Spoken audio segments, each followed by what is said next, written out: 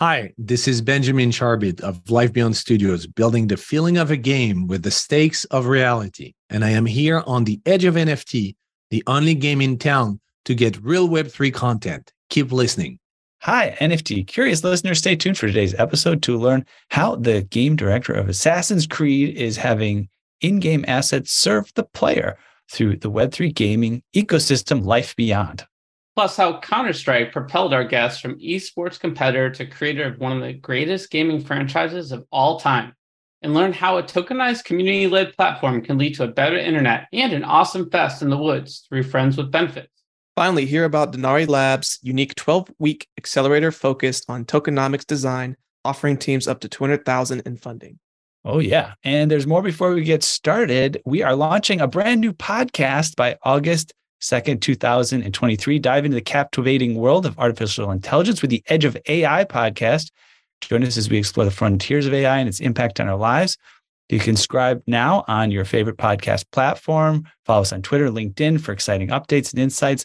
Don't miss our exclusive launch event on August 2nd in Venice Beach, California. You can get tickets today and be at the forefront of the AI revolution. The subscribe link is edgeofai.xyz/subscribe.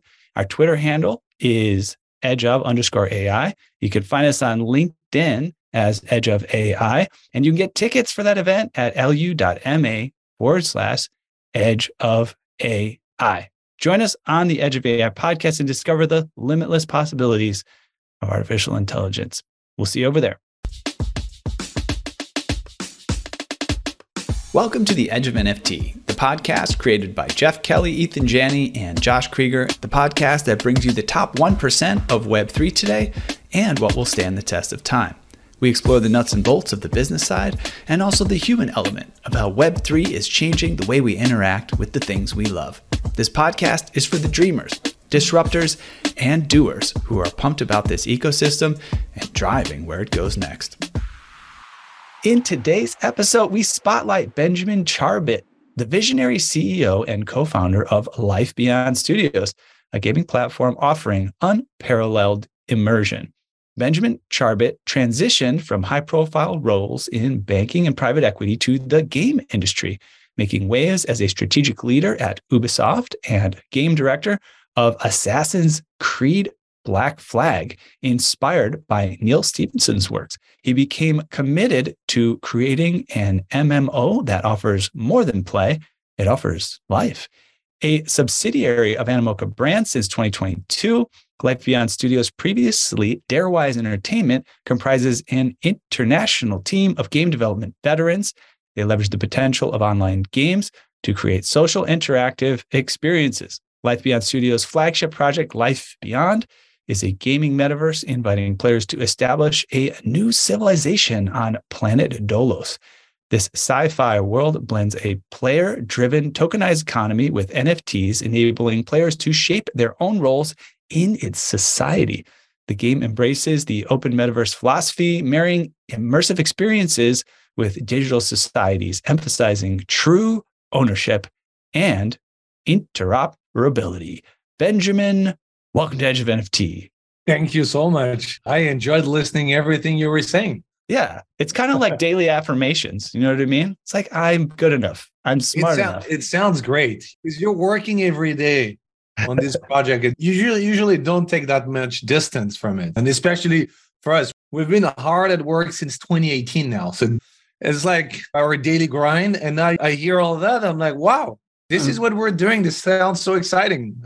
Thank you for that. Oh, it sounds exciting to us too. And as Ethan was reading all that, I was just reflecting on how different this is from what other folks refer to as the quote metaverse, right? Like the metaverse occasionally gets a bad rap for not being so immersive and sort of engaging and allowing people to actually have this type of unique experience that sort of keeps them coming back. There's a lot of empty, sort of dusty metaverses out there, but that's not going to be the case, I think, with Life Beyond. So really excited to dive in here. And before we do that, let's just start at the beginning. How did this concept for Life Beyond come about? It's this really interesting social tech society. Well, it's actually going to kind of resonate very much with what you were saying already, which is as you introduced, we were all game developers, coming most of us from Ubisoft, having worked on these blockbuster games, mostly focusing on open world games like Assassin's Creed, The Division. And back in 2017, no, actually, even earlier, 2014, I read my first book of Neil Stephenson, which was not Snow Crash. Sorry to disappoint your audience. It was Rimdi. Well, Rimdi was a fantastic thriller taking place, most of the book takes place in an MMO called T-Rain. And so I read this book and I see the implication and the connection between the digital and the physical world. And I'm 39. I was born and quickly raised. I was brought up in this digital space before it became such a mainstream thing. I was on IRC. I was playing online game when I was 12, 13, 14. I made so many friendships over there, real ones, meaningful ones, that for me, being kind of navigating between these two layers of reality had always been kind of my daily life. And so reading this book really took me to like the next level. And I was like, wow, when I think of the MMO genre, maybe that's the next step. The next step is building these virtual worlds that can really meaningfully impact our lives, where we can come to play, where we probably come to play, where we enter in these worlds to play, but where eventually we grow, like we expand our presence there. We stay for other reasons. And rather than constantly being the hero, maybe now we can also be any other member of this society. So that's kind of how it started to grow in me first. And then, of course, sharing with the rest of my partners here, who most of them come from the same generation, which is not really Gen Z. It's like more like an older millennial type who were all like, wow, yeah, we're all big MMO players. And if we could one day get to experience this, we'd be so happy. So that's the crazy challenge that we decided to tackle. So I'm just over the line of what you defined as your generation, but I'm excited about it. But I saw Richard nodding his head, and I think he's really excited about it too. Oh man, so I must say, not to geek out too much, Assassin's Creed is one of my favorite lineups of all time, and Black Flag was the jump off point where things really start to go in the right direction, and it really aligns with everything you just said about not necessarily needing to be the main character, or being able to have some identity and be able to do some things within that game, and being a lead on that. I'm sure you had a lot of creative direction with that, which aligns perfectly. And I think that's really cool. And I also must say, shout out to Jalen. This is your favorite game of all time. Be jealous. I'll make sure to share this with you because this is sick. But Web3 tech and blockchain allows for you to define identities in life beyond. Could you delve more into like how players can utilize these technologies to shape their in-game personas? Yeah, listen, for us, the idea of blockchain is that now the relationship between the game, the developers, the community is radically different. Before, there was a completely unbalanced power of the developer that could unilaterally make crazy decisions that sometimes you didn't really enjoy as a player. Now, of course, the bargaining power is completely different. The game has to serve the assets, and not so much the assets have to serve the game. So us as developer, we have to serve this community, which also means that now this gives so many more opportunities for the players themselves to enter this world, to play other roles than the very traditional, or I'm just going to walk around slaying dragons and slaying monsters. Not that we want to dismiss this part, because of course, a lot of us come for this. But how many players every year buy Farming Simulator and all of these other games where they can do so many different things, social, economic simulation, management, gameplay? That's what we wanted to do. We wanted to create a world where we could bring all of these people together and offer them so many different gameplays, but all of these gameplays this time would be connected by this economic and social loop, which is basically the same thing as the physical world. You have a job, I have a job, and together, because of the free market economy, we can actually bring value to each other. So that's exactly the same idea, which also means that it's kind of a crazy project. It's bigger than anything we've ever done before, because it's many games together. And this is also where only Web3 development could allow you to do this. Because of course, we can't just focus on building this thing behind closed doors for like now, I don't know, it would be like 6, 7, 10 years, and then eventually publish the game. Here, instead, we could onboard the communities, talk to very early adopters, different type of persona who want different things and really start testing our assumptions on paper, sometimes with prototypes. So it's a radically different way of approaching it. Yeah, it sounds like a lot of fun. It sounds like a lot of responsibility. It sounds like a lot of big level perspective. It's very fascinating to consider and sort of a type project to take on with your colleagues, your friends. So within what you're doing, we have the hub, and it's touted as a place for innovation, interaction. Sounds like one of our events, to be honest, IRL events. Can you explain how this contributes to the player experience in Life Beyond? Yeah, so the hub is a good illustration of what I was introducing, which is rather than, again, developing the game completely and getting to an alpha stage, we're building the game step by step. And it's more like every system is going to go through each of these stages of conception, pre-production, production, alpha, beta, what we call gold master when it's ready to ship. And the hub is this destination, which is right now the spaceship, where all of the players are stuck right now. We're orbiting around the planet. But this is basically the place where in this lobby, we invite everybody together. It's a social space, but it's also the place where we're going to keep introducing whatever we're developing. Sometimes it's a piece of lore. Sometimes it's a partnership. Sometimes it's a prototype. But it's this central destination, hence the hub, where you join. It's your gateway to the Life Beyond experience. So right now it's pretty simple, but it's going to expand over time into much more of what we could even call a theme park, because this is where you'll be able to kind of test and experience a bunch of things until we're able to finally really get into the proper game, I would say. Cool. So my mind immediately moves towards the moment where I learned that Game of Thrones had multiple different directors, and similar with The Mandalorian. I'm really curious with the hub and all these different sub games, if you casted different directors and producers for these things based on their personality. Like, is there this ghoulish world where there's like the person behind it's a little bit darker, but still a cool person? So that for that would be a very interesting thing. The truth is, every attempt that we have tried in this industry to replicate the movie industry into the gaming industry has always been a disaster. We've tried to have like executive production houses that would only ideate the game and then work with like a team of developers to make it. Never worked. So I guess, of course, it's super interesting because the benefit of having multiple directors ends up as a viewer to have multiple flavors still within the same lore. But for us, I would say the game development is it's a very different type of production that is usually closer more to like animation. And so I would not even know how to organize a development like that. Yeah, no, I was just curious, and that makes a lot of sense. Part of my naivete, but I wanted to at least ask. At the same time, obviously, community partnerships and having a lot of those are pivotal to the metaverse and in particular Life Beyond. I know you guys are leveraging community partnerships in some really interesting ways. Could you talk about how they're enhancing the game environment?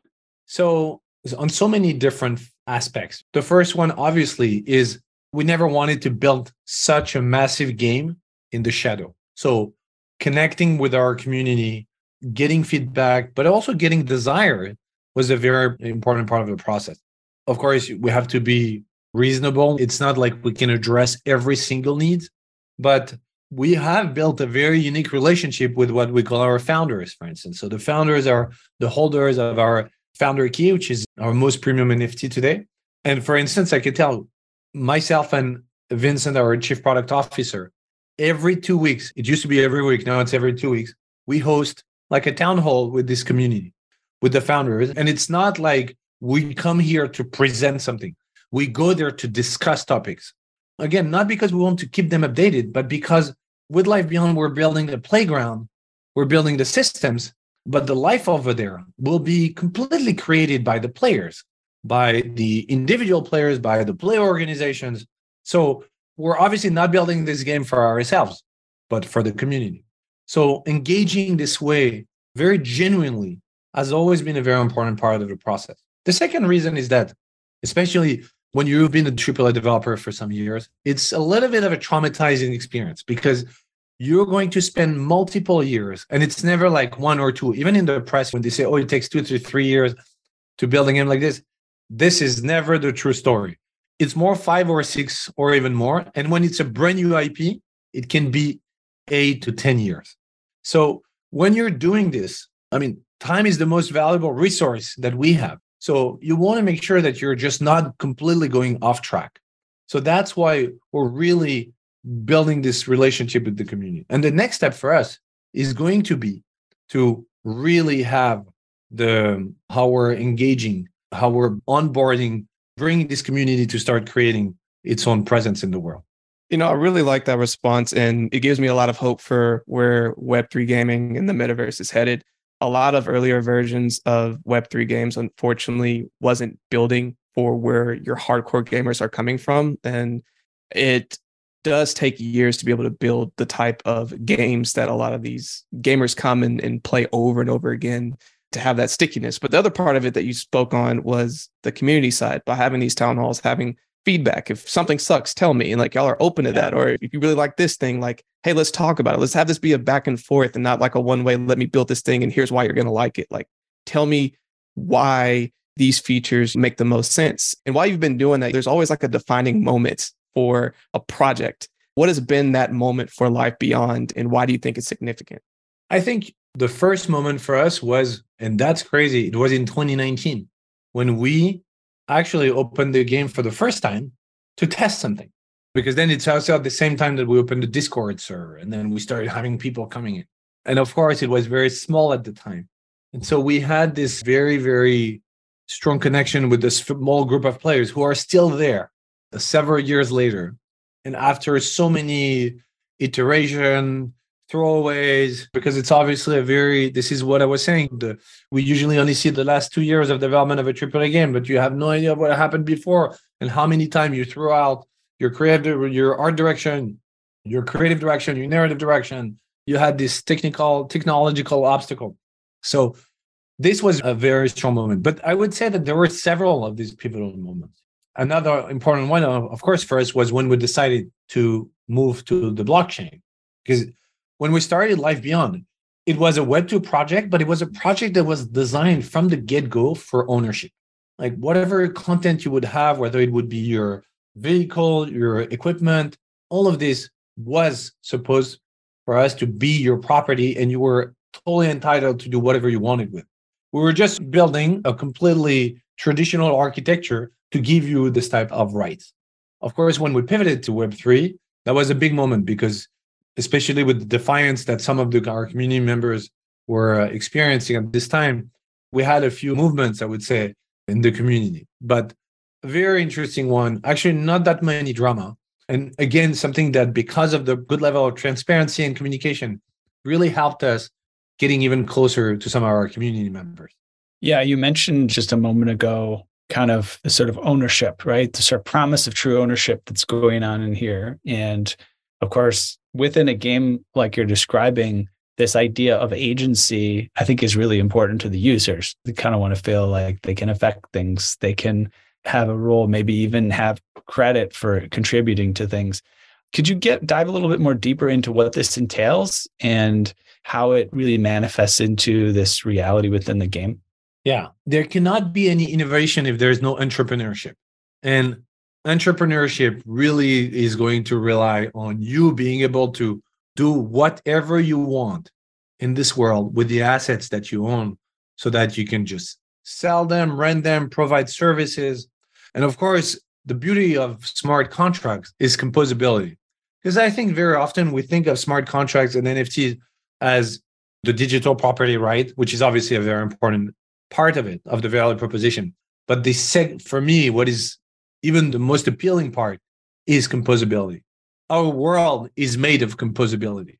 Uber is an example of composability. You have a car, transportation service, and you create Uber. So it's the same in Life Beyond.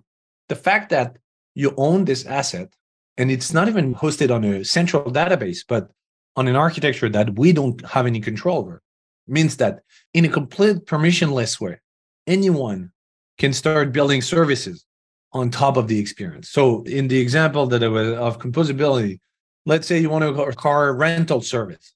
Well, you can do that. If you own a bunch of cars, then you can create everything, the front end, the back end, the smart contract that's going to use your NFTs. And you can completely run without even messaging us. You can just run this whole service. So this is, for me, a game changer, especially coming from the MMO world where we were so limited in what we were able to do with our assets.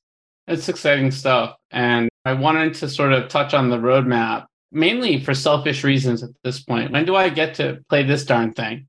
And what are the other sort of collaborations, partnerships, features that we should be on the lookout for? So the first question, which of course is burning everybody's lips all the time. Yeah, when play. I feel you, my friend.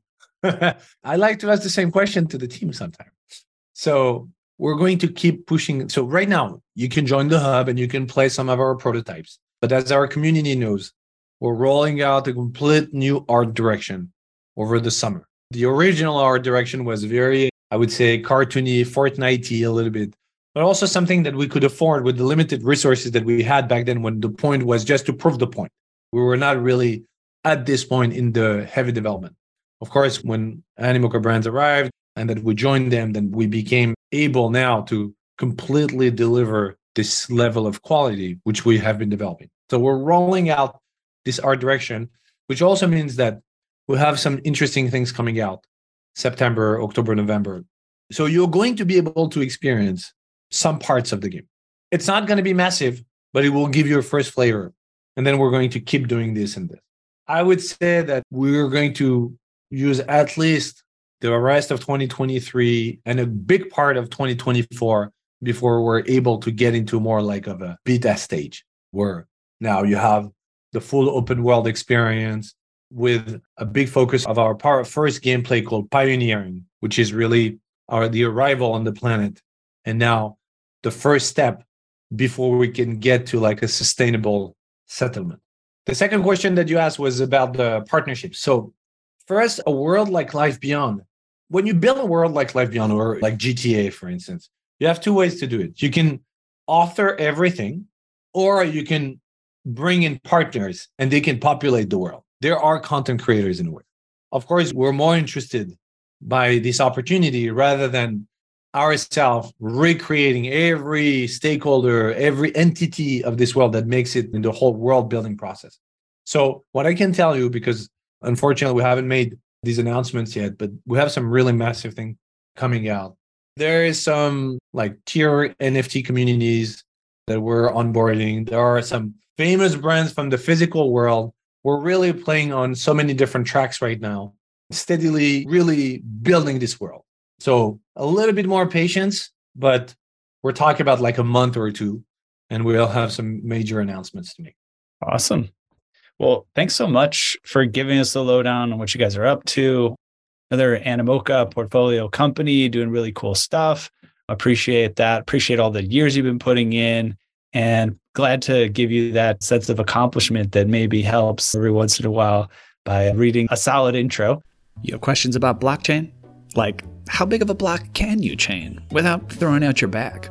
Or if you received that chain letter, how did you block it?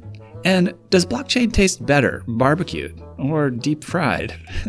Luckily, you don't have to ponder these quandaries alone anymore, because Blockchain Training Alliance is here to answer them and also train you in real-world blockchain issues that will impact your business's bottom line and orient it future forward along the ley lines of the most important tech humanity has perfected since harnessing atomic energy.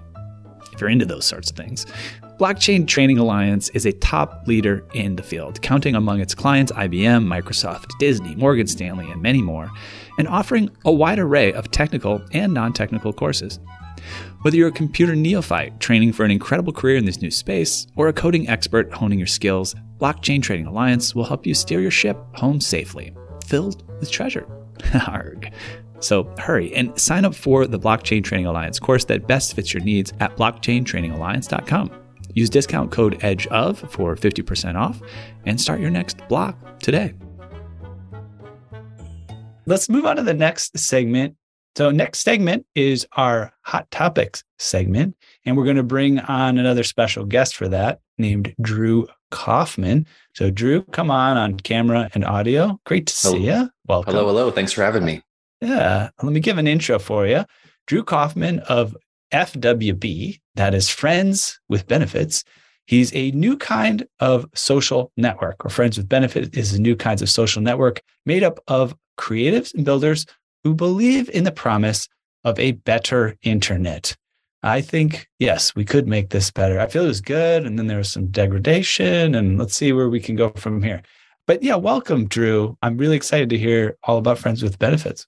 Yeah, thanks for having me. And Benjamin, it was great listening to you. Back here on this bookshelf somewhere is Ream D, which is one of my absolute favorites. So now you have a fan for life and life beyond, because we have an affinity for the same types of metaverse ideals. But yeah, I have been on my own sort of journey through Web3 and seeing our internet kind of turn into a much more on-chain decentralized internet. And FWB has really become my primary home for that. It's a community of artists and creatives and all types of different people who are really interested in coming together and thinking through what needs to happen to create like the next digital age that really creates a set of values that we think is lacking from kind of the Web 2.0 experience that we've had. So yeah, great to be here, and thanks for having me.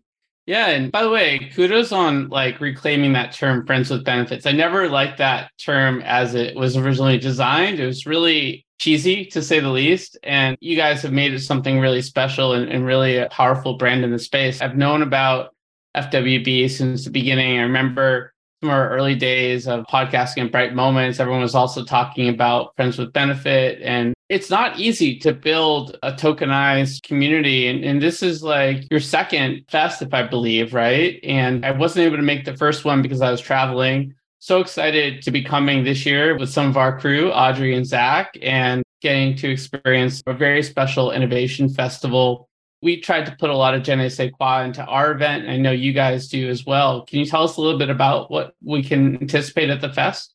Totally. Yeah. FWB started off as this token gated Discord, and that's where a lot of people started meeting each other and having these real, genuine conversations about the future of the internet and the future of art.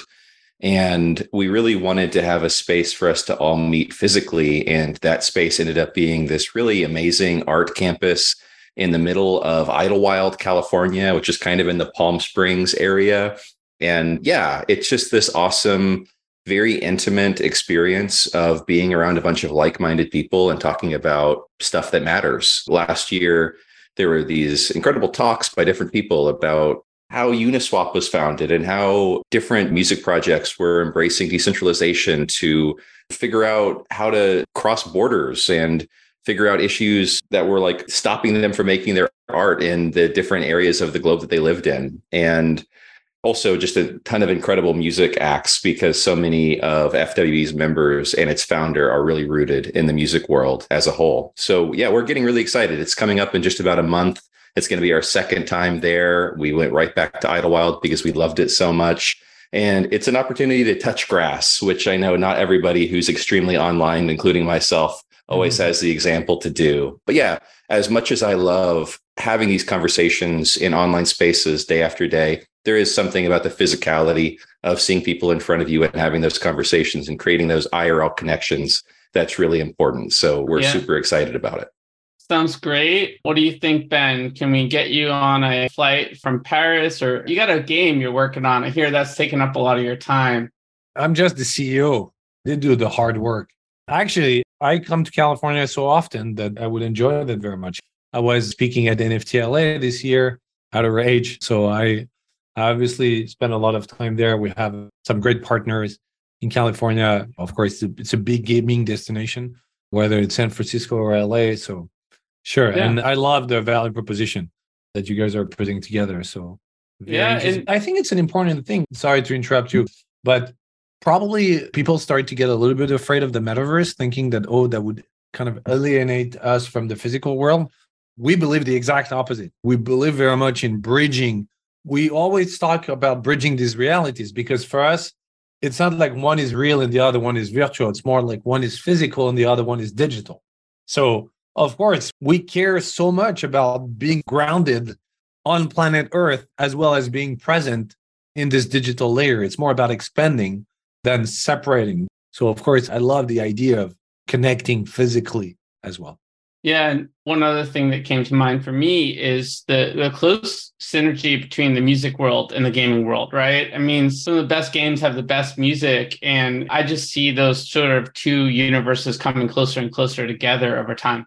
Yeah, I agree. And Drew, I know with what y'all are doing with this Innovation Fest, like one of the biggest pieces of this is the community. You know, I know like even on the website when you go there, it's driven in over and over again. And you even started, like you said, as a token gated Discord, but you've now formed a DAO. And what is that vision that you have for putting the DAO even further into the hands of the community? Yeah, it's a great question. FWB has been around since 2020, and I kind of joined randomly in the middle of 2021 without knowing anybody and started becoming more and more of a core contributor over time. And I think that vision of the experience that I've had is the experience for what we really want FWB to be. It's a limited community. I think there's around 4,000 or 5,000 members, and we want everyone who's a part of the community to feel like they have true ownership over it. So Fest is a really cool way for us to all be together in person. And we want to use that as a space to rethink what the roles of being a core contributor to FWB looks like, what it looks like to submit a proposal to do different types of work or spend the DAO treasury on the type of art that we want to make. And we've seen that over the last quarter and over the last year. And I think it's time for it to be even more radically front and center for FWB. It's like you brought that up, that the Friends with Benefits term has been around for a long time, and it's sort of being repurposed for the DAO, which is both a joke and not a joke. Everybody who is a friend in Friends with Benefits has benefits that they can bring to the table. And I really love the idea of DAOs and decentralized organizations of any shape, really recognizing that everybody has something to offer and something that they can contribute. And we want to be one of the people who pioneer that idea and make it very clear. That's great. Yeah, I think too, if you really dug deep into people's souls, everyone out there, everybody just wants to be able to contribute something. We often think of others as selfish or inner focused, but it's only to the degree that they know they have something inside and they want people to recognize that there's value there. So that's wonderful. You guys have the FWB app. This is exciting. What are the features there? Can you tell us a little bit about that? Totally. Yeah. I think a lot of people who have been in Web3 for the last few years may have been suffering from Discord fatigue over the last little while. I know that I was. You just kind of started joining more and more and more and more of them over time. And then you felt like completely overwhelmed by the amount of Discord servers that you were in. Maybe I'm projecting. Maybe other people feel the same way. And we also realized that when we went to Fest last year, we saw a lot of faces that we just weren't seeing on a regular basis on the Discord. And some people are not the type of people that want to be on Discord every day. They might feel a little more interested in like an Instagram experience. They might feel way more offline. And we just wanted to create a space that felt very much akin to the type of social network that we were trying to create. We really see FWB, the community, as being the social network. And it just really needed a platform for everyone to be together. So yeah, we've created our own sort of experimental prototype social network app.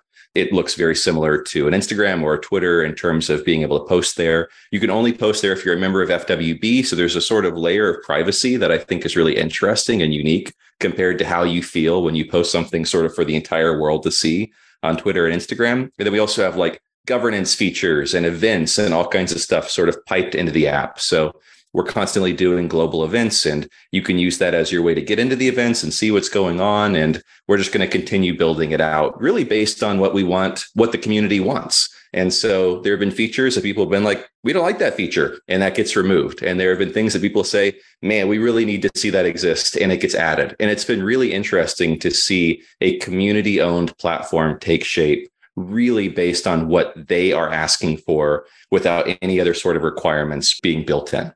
Well, yeah, that's exciting and really honored to be part of it. I should mention that this segment is part of a media partnership. So we'll be doing some coverage before the event, at the event, maybe turn some content to a future podcast. So appreciate that partnership and the chance that we're going to give 2 tickets away to our community. Thanks so much for your generosity there as well. So we'll have an upcoming campaign there. But for those that want to learn more about FWB and maybe get over to the woods with us, where do they go for more information? Yeah, just go to fwb.help to learn more. And you don't have to be a member of FWB to come to FWB Fest. So it's a really great way to learn about that type of community and check out all the partners that are coming, including Edge of NFT. It's really cool to see a community of communities gathering together out in the middle of the woods to build a better internet. But yeah, learn more there. Very cool. And in essence, Edge of AI will be present as well. So we'll bring I don't know if you're aware, but we'll be launching the Edge of AI podcast here by August 2nd. And so we've got an AI presence in our veins now. So it'll be fun to bring that to the table as well. Thanks, Drew, for spending some time with us. And we'll see you, I guess, in less than 4 weeks. Talk to you later.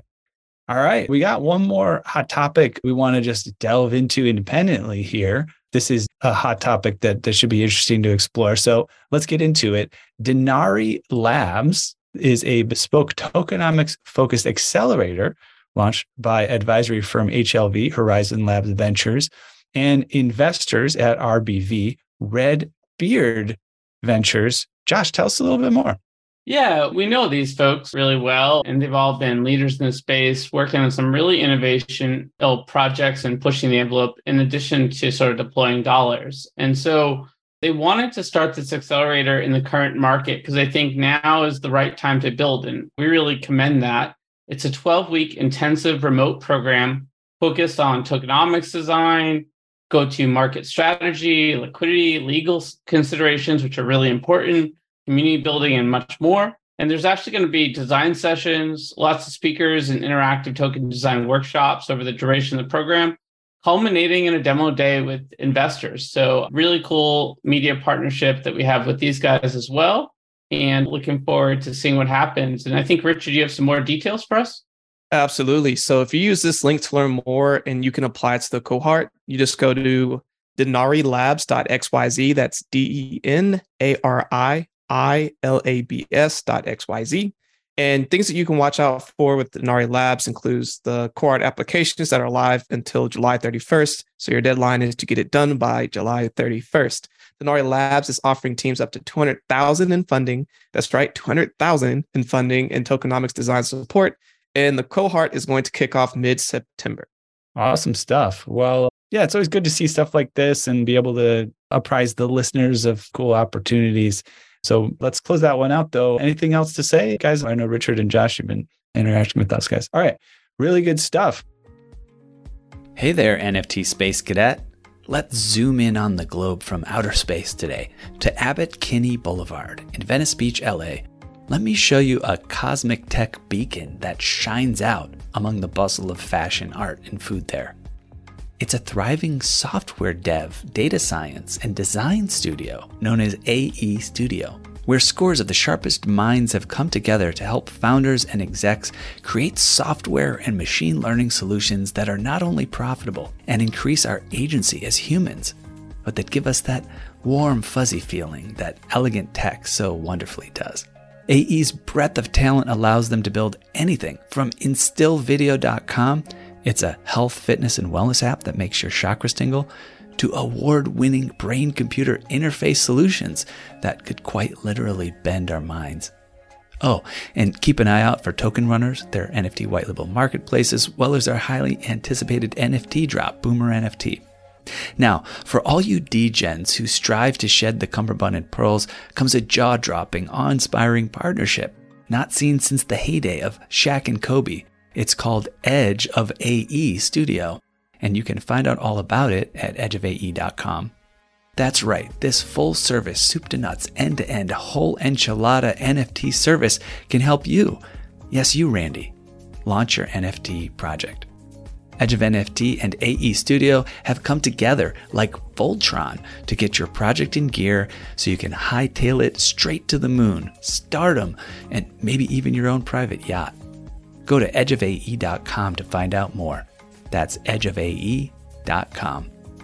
Actual results may vary depending on moon landing location, domain of stardom, scale and model of yacht, as well as whether scale, model of yacht, or actual yacht. Let's head on to the next segment, which is Edge Quick Hitters. This is going to be a fun one with Ben. I'm sure you've got a lot of cool stories from your background and present that we're going to love diving into. Edge Quick Hitters, it's a fun and quick way to get to know you a bit better. There are 10 questions. We're looking for just a short, single, or few word response, but we can feel free to expand if we get the urge. Are you ready, Ben? All right. I'm scared, but I'm ready. He's scared, but he's ready. I love it. True entrepreneur. Question number 1. What is the first thing you remember ever purchasing in your life? That's an easy one. It's an easy one because I remember very well as a child, it was a video game. I wish it was something more fun, but I remember like I was probably like 5 or 6 with the Nintendo Entertainment System that I got for Christmas with the Mario Bros. Duck Hunt. I remember that I got this. So that was not the one I purchased. It was too expensive for me. But I remember an uncle, because my birthday is early January. So just a few weeks after, I remember this uncle giving me, they were francs back then, of course. And that's what I did with it. Of course, I probably bought candies before, but the first thing I bought, I bought TMT. Remember? Nice. Ninja Turtle. Oh, yeah. Nice. A game that traumatized me. Traumatized me.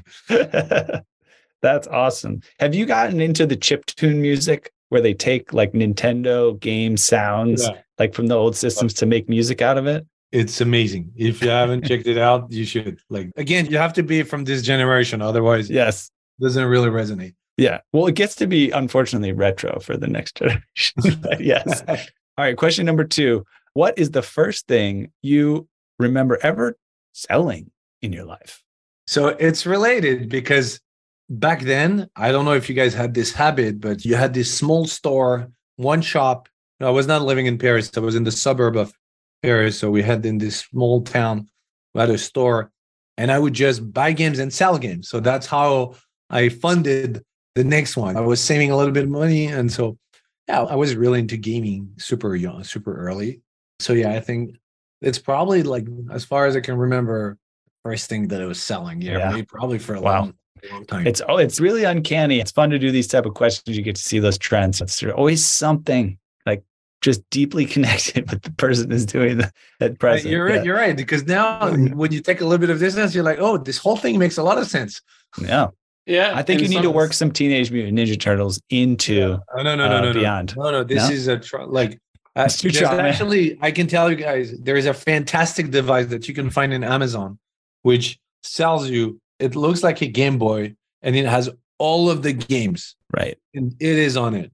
And honestly, I had nightmare. I played a little bit. Nice. Yeah. I owned those 3 games too in the early days. A little bit of childhood nostalgia coming back. And let's see what happens next. What is the most recent thing you purchased? Oh, guess what? Yesterday, I actually bought a game. I bought Zelda. Nice. Oh Zelda my gosh, very nice. That's too much. I'm going to But it's crazy because I hadn't bought a game for a long time.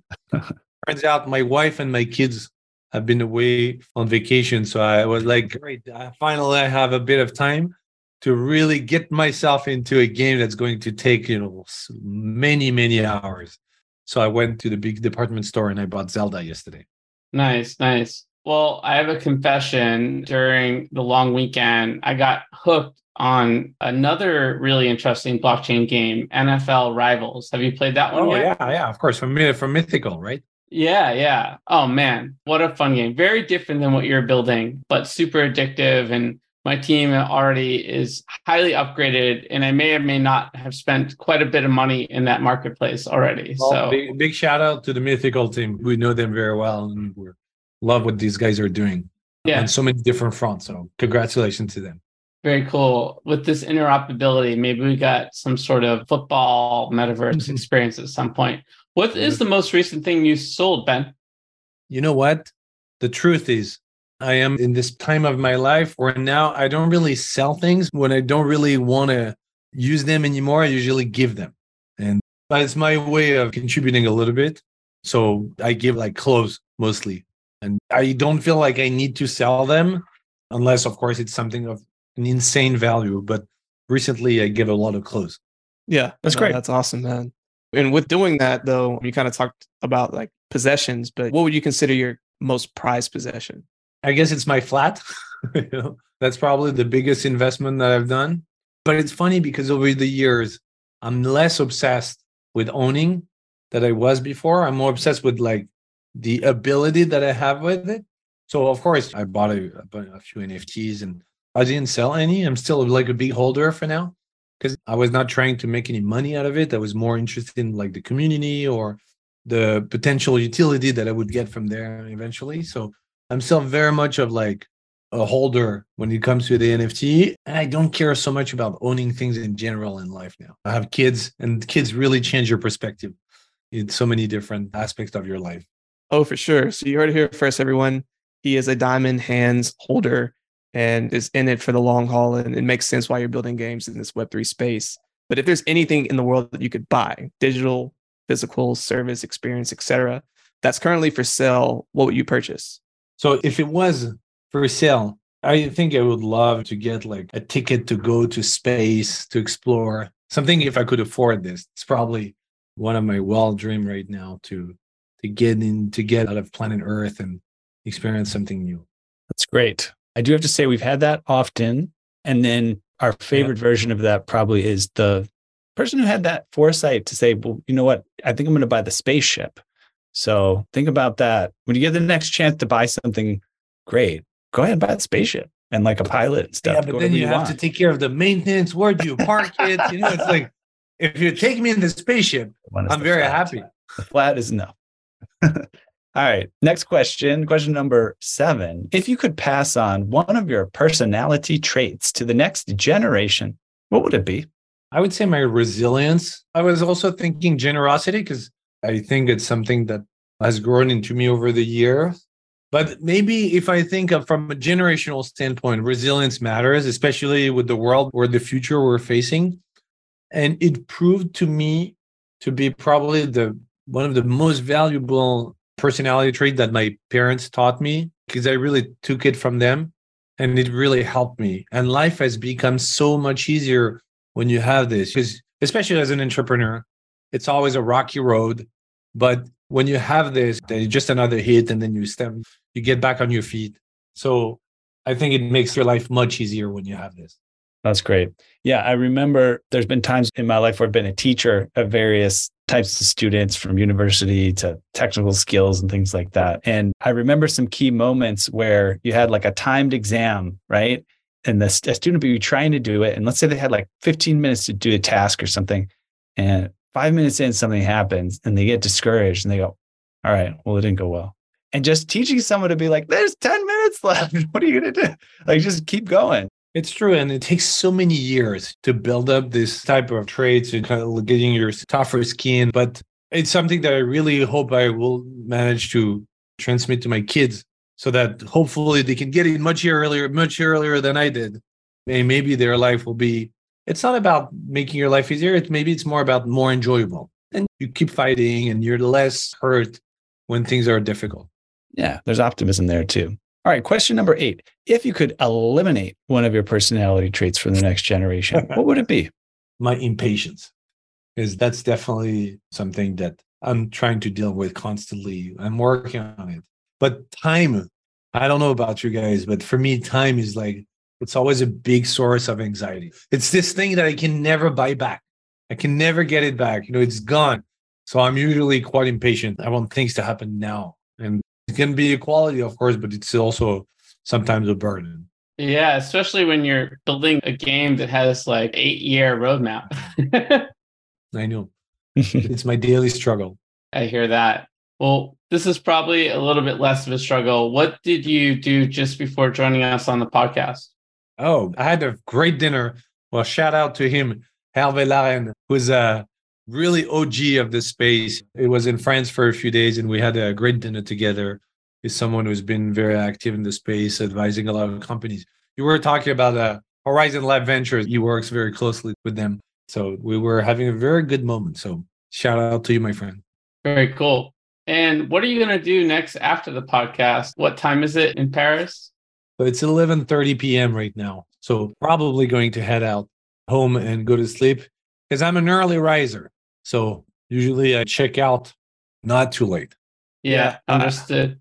Go ahead, Richard. No, I was going to say, I feel you on that, man. I'm the same way. I happily wake up early as I start nights getting a little bit later. Which is not a gamer behavior, by the way, because at all. If you play online games, you usually want to play late, because if I start at 6 a.m. and I'm looking on servers to play with other French people or people in Europe, I feel very lonely. Oh yeah. Yeah. That's probably what. Yeah. It definitely do a little bit of the gaming to wind down before going to sleep. But Richard and Ethan keep me on their toes because they're in 2 time zones over from me. So I appreciate the tension there. Richard, do we have a bonus question today? We do. We have a couple for you. And the first one is staying on the gaming topic. So, of course, being a hardcore gamer and you're there for a long time, you eventually get hungry. So when you're binge gaming, what is your go-to beverage and snack of choice? It's terrible because you catch me at the time of my life when I'm so boring. I'm 39 now. So getting close to 40, having young kids, it's like I used to have such an unhealthy lifestyle. So I would have, I've told you, soda and eating all kind of crap. And now it's like I drink water, I eat fruits. So it's super boring now. If I play a game, because I like to have a hot drink, I might be drinking like a herbal tea.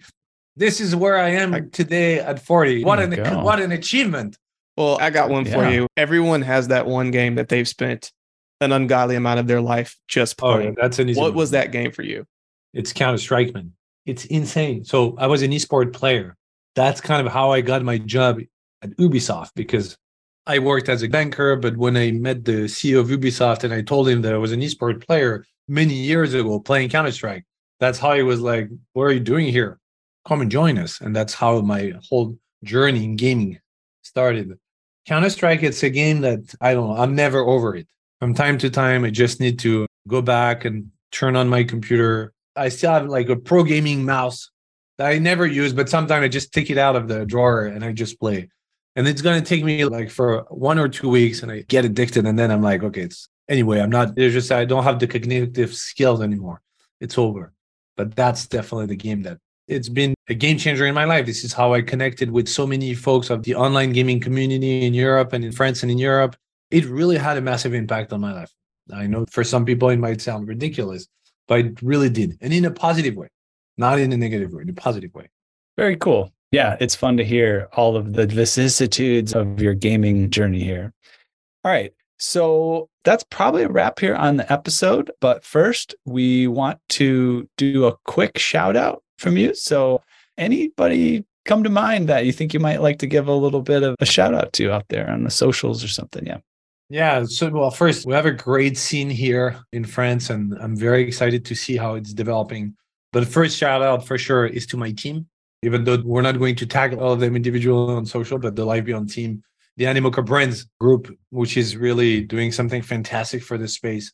Beyond investing, what Yatsu is doing, evangelizing, promoting, and really always thinking about how all of this can make the world a better place. And it's very interesting. And we're trying to all operate in this way. So big shout out to my folks of my friends here at Live Beyond Studios and at Animoca Brands. And of course, the Blockchain Gaming Alliance, because we're trying to push the boundaries together, even though it's not super easy, because as you might have seen, a lot of people are acting or thinking very negatively about Web3 gaming coming from the traditional gaming world. And it's going to take a little bit more time to show them all of the benefits. But first, we need to build these really kick-ass games. Yeah, I love that last shout out. We're also second-year members of the BGA, and they're so passionate about the space. It's really awesome that Sebastian started that. For those that don't know, Sebastian's the co-founder of Sandbox, and it's really his passion project to bring everyone together in the blockchain gaming world. Absolutely. Awesome stuff. Well, that concludes most of the show here. We're going to do a closing outro and make sure folks can know where to learn more about you and the projects you're working on. Where would that be? So Twitter, of course, with Live Beyond. We're on Discord, very, very active. This is where all of the conversations happen. And if you want to know more, of course, you can find me on Ben_Charbit, Charbit. I like to give my views from time to time on what's going on in the industry and in general in the Web3 world. But come over and we would love to welcome you all on Discord. It's a very, very welcoming community. It's great. It's a place where it feels good to be. That's great. All right. We also have some giveaways going on. Yeah. And I've got a generous list here I'll read through, and folks can look out on the socials for details. So we've got a Life Beyond Founders Key NFT, one of those, a Life Beyond Agent Zero Jacket NFT, one of those, and then a Life Beyond hoodie, one of those, and also allow list spots for the next Life Beyond NFT mint. We're going to have 5 of those. So very generous. Thank you so much. Anything else to say about that, or just tell people to look out on the socials? Yeah. Well, yeah. So the Founders Key is really like the most premium NFT that we have minted so far. It will give you a lot of things, but the most important thing is that with the Founder Key, you will get a land in Life Beyond, in Dolos. So when we'll arrive on the planet, you get your first plot of land, and the land is going to be the base of so many other activities.